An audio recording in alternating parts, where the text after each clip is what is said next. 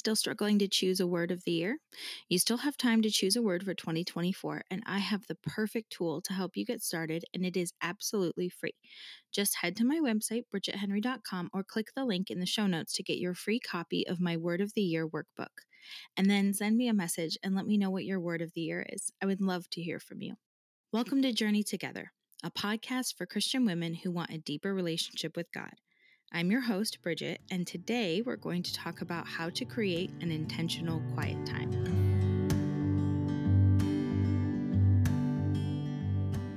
Hi, ladies. It has been a rough couple of weeks over here. Just sickness, and there was a death in the family, and trying to sell our house. There's been a lot of drama with that. There's just a lot going on over here. So I covet your prayers, but I also wanted to encourage you. Before I sat down to record this podcast, I spent some time in my Bible, and I've been reading through Hebrews. And I was reading through Hebrews 12, verses 1 and 2. And in the middle of verse 1, it starts like this: "Let us run with endurance the race that lies before us, keeping our eyes on Jesus, the pioneer and perfecter of our faith. For the joy that lay before him, he endured the cross, despising the shame, and sat down at the right hand of the throne of God." I just want to remind you that in this world, we're going to experience suffering and shame. But at the end of this race, at the finish line, there is a joy, there is a hope before us that we can hang on to when we're struggling. That was just a really encouraging passage for me to read, considering what's been happening in the past couple of weeks. So let's jump into today's topic: creating an intentional quiet time. A little confession: I do not have a very consistent quiet time. My word of the year for 2023 was intentional, so I thought maybe I would spend some time learning to craft an intentional quiet time, but God took 2023 in a completely different direction. So as 2024 begins, I want to take some time to help myself create a consistent and intentional quiet time. And that's why I want to talk about having an intentional quiet time today, because I've talked to so many women who want to have a good quiet time routine, but they aren't sure how to make that happen. Or like me, they know how to make it happen. It's just hard. So I've pulled together some tips and tricks for crafting your quiet time, and we're also going to dive into some of the reasons why you might not have a consistent quiet time, and we'll address those too. So grab a pen and paper if you're able so you can take some notes, and let's get started. Also, stick around until the end because I have another freebie for you. I want to start by defining the phrase quiet time. I think that when most of us think of quiet time, it brings up a lot of guilt and shame and discouragement because we feel like we're failing, because we want a better quiet time, but we don't know how to get there. I also think we have a lot of rules attached to the concept of quiet time, like I have to get up before everyone else in order to have a good quiet time, or I have to read so many pages of my Bible, or I have to spend at least 20 minutes having my quiet time. And all of these rules aren't bad, but I think sometimes Satan traps us in the legalism of it. Then quiet time just turns into a checklist of do's and don'ts, and if we don't accomplish what we think we need to, we get depressed and frustrated, and we don't get anything out of our quiet time. So this is the definition of quiet time that I want you to work with. Are you ready? The purpose of quiet time is to realign your heart with the heart of God. That's it. Let me say it again. The purpose of quiet time is to realign your heart with the heart of God. When I was younger, I heard this great sermon illustration on 2 Corinthians 5:20, which says, "Therefore we are ambassadors for Christ, since God is making his appeal through us. We plead on Christ's behalf, be reconciled to God." Paul is telling the church at Corinth that they are like ambassadors, tasked with sharing the message of Christ's death and resurrection to the world so that others can be saved. The thing about ambassadors is that they don't live in their own country. They serve their country by living in another country. But the longer they live in that other country, the more they're influenced by it. They start to adopt the country's values, policies, and culture. So after a few years, they return to their home country to remind themselves of their heritage, who they are, and who they serve. And that's why we have a quiet time. We do not belong to this world. But for now, we live in this world, and while we live in this world, we are influenced by it. We have a quiet time to remove ourselves from the world and remind ourselves of our heritage, who we are, and who we serve. We have a quiet time so we can realign our hearts with the heart of God. This doesn't mean we'll always walk away from our quiet time feeling good. We might be confused about something we're learning, frustrated about God's will for our lives, or depressed that sin and suffering are still surrounding us. And that's okay. It's okay to walk away from your quiet time feeling unsure or uncomfortable. The purpose of our quiet time is not to make us feel better, it's to realign our hearts with the heart of God. I'm going to be saying that a lot. Now, I want to clarify the difference between a quiet time and living life with God because this is one of the biggest things that trips us up when we think about spending time with God. I think there's two big misconceptions here. Either we think, I'm a Christian, so I spend all day with God, I don't need a quiet time. Or we think, quiet time is the time I spend with God. The rest of my time is for me. So let's address the first misconception. I don't need a quiet time because I spend all day with God. You can spend all day with God. You can listen to Christian music while you clean your house. You can pray for your coworkers on your way to work, and you can read family devotions together after dinner. Those are all great things, but they're not quiet time. A quiet time is intimate time spent with your Creator. Let's compare it to a romantic relationship. I can spend all Saturday with my husband.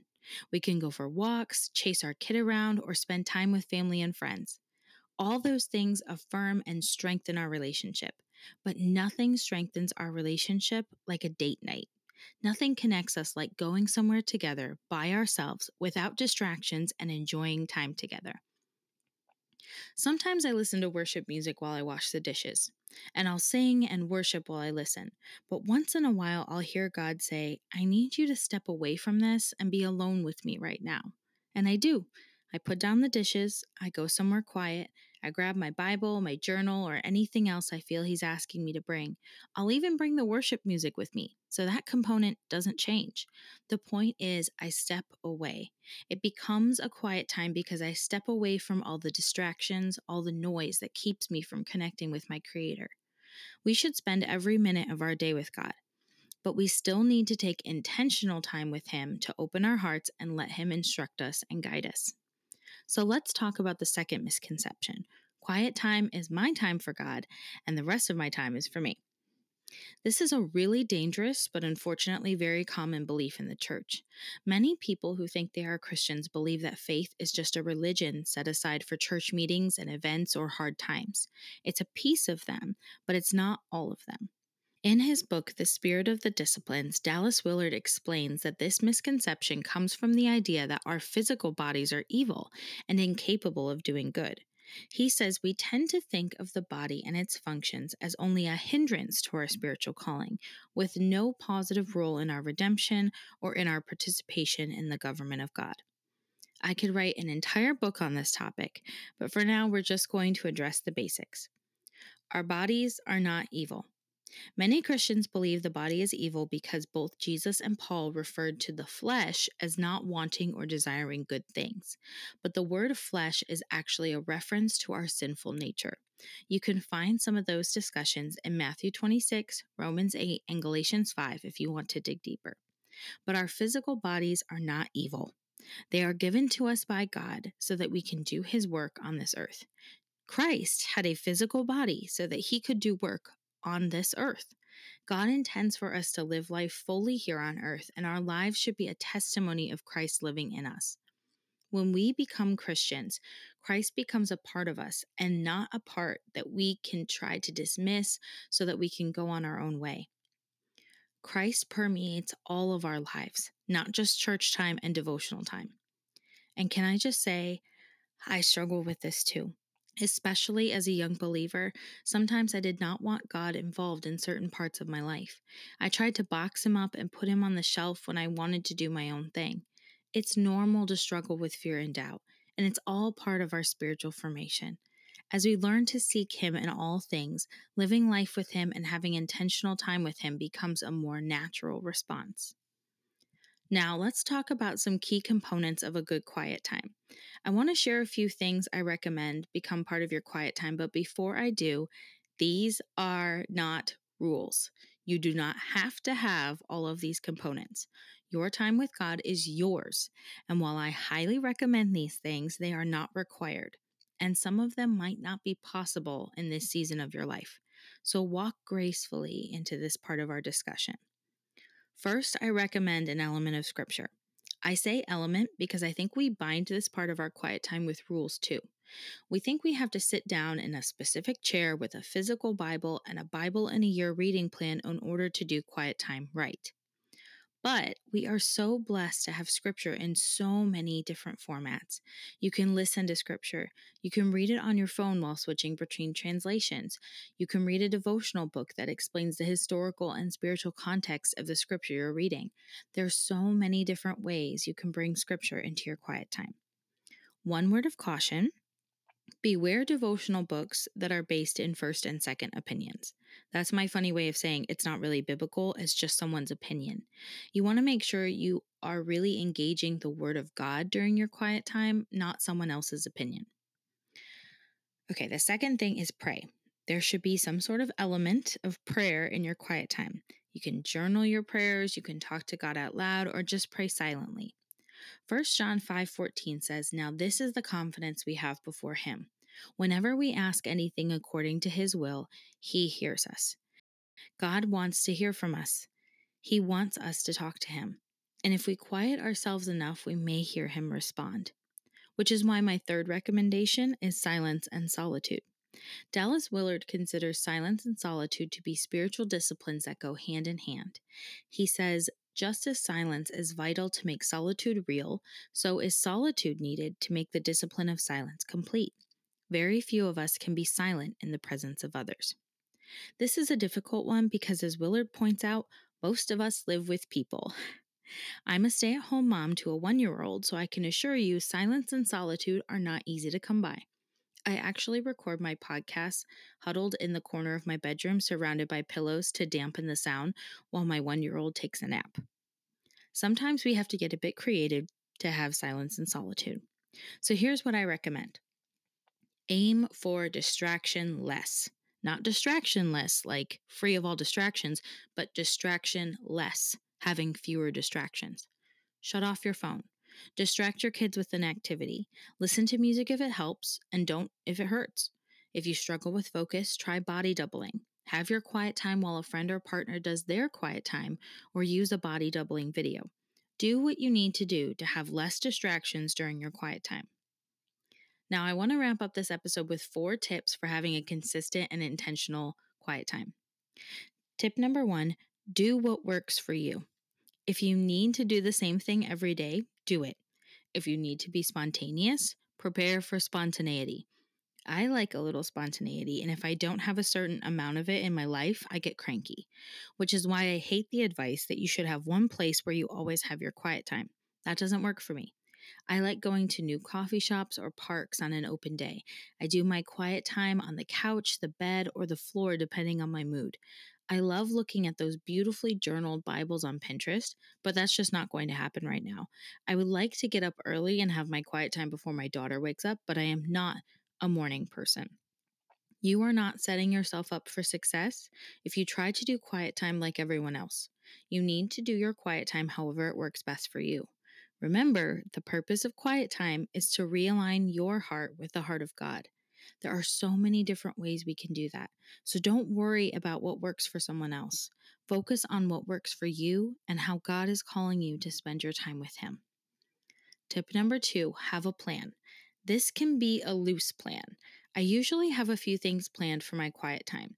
Currently, I'm reading and studying Hebrews. I have my prayer journal full of prayer requests I journal or pray through, and I have a few books on spiritual formation and disciplines I'm slowly making my way through. Sometimes I have Bible verses I've heard recently that I want to look up and write on note cards so I can put them on my bathroom wall. I don't do it all every day because that would take so much time and it's not what God is asking of me. If having a concrete plan works for your quiet time, do that. If you need to be spontaneous, keep your options open. Just make sure your plan is realistic for the time and space you have to work with. Tip number 3, schedule your quiet time. If you use a daily planner, add your quiet time. Let family know you're spending this time with God so you won't be available for a little while. Make sure you give yourself enough time to rest and engage with God. Now, some of us have tried to have quiet time every morning and it always gets interrupted or cut short. So I'm going to let you in on my secret. I don't schedule my quiet time once a day. I schedule it 3 times. So if I miss the morning, it's okay because I still have 2 more opportunities to have my quiet time. And if I manage to get the morning quiet time in, sometimes I do the afternoon and evening anyway, because there's no rule that says I can only have quiet time once a day.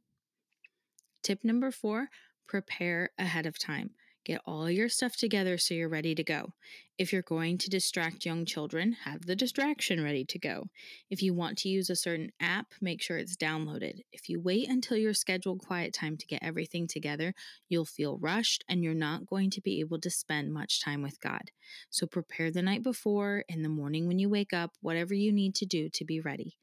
I highly recommend a basket or cart for all your quiet time things. It will save you a lot of time in the long run. So those are my tips for having an intentional quiet time. If you have other tips that have helped you have a great quiet time, please share them. There is a Q&A on the page for this episode where you can share your tips. You can also let me know if there's anything you would like to hear me talk about on the podcast. And as always, you can email me at bridget@bridgethenry.com to let me know how you're doing, what you'd like to hear from the podcast, or what you think I could do better. I'd love to hear from you. Before you go, I have another freebie for you. Years ago, I wrote the Renew Study. It's a 5-day study that helps you examine your heart and realign with God's heart. I've actually done the study 3 different times since I wrote it. Every time I do, it breaks me a little bit and turns me back in God's direction. So if you're struggling, if you feel far from God and you're not sure how to get closer to Him, I highly recommend the Renew Study. It's free, and you can get it from my website, bridgethenry.com, or by using the link in the show notes. That's all I have for today.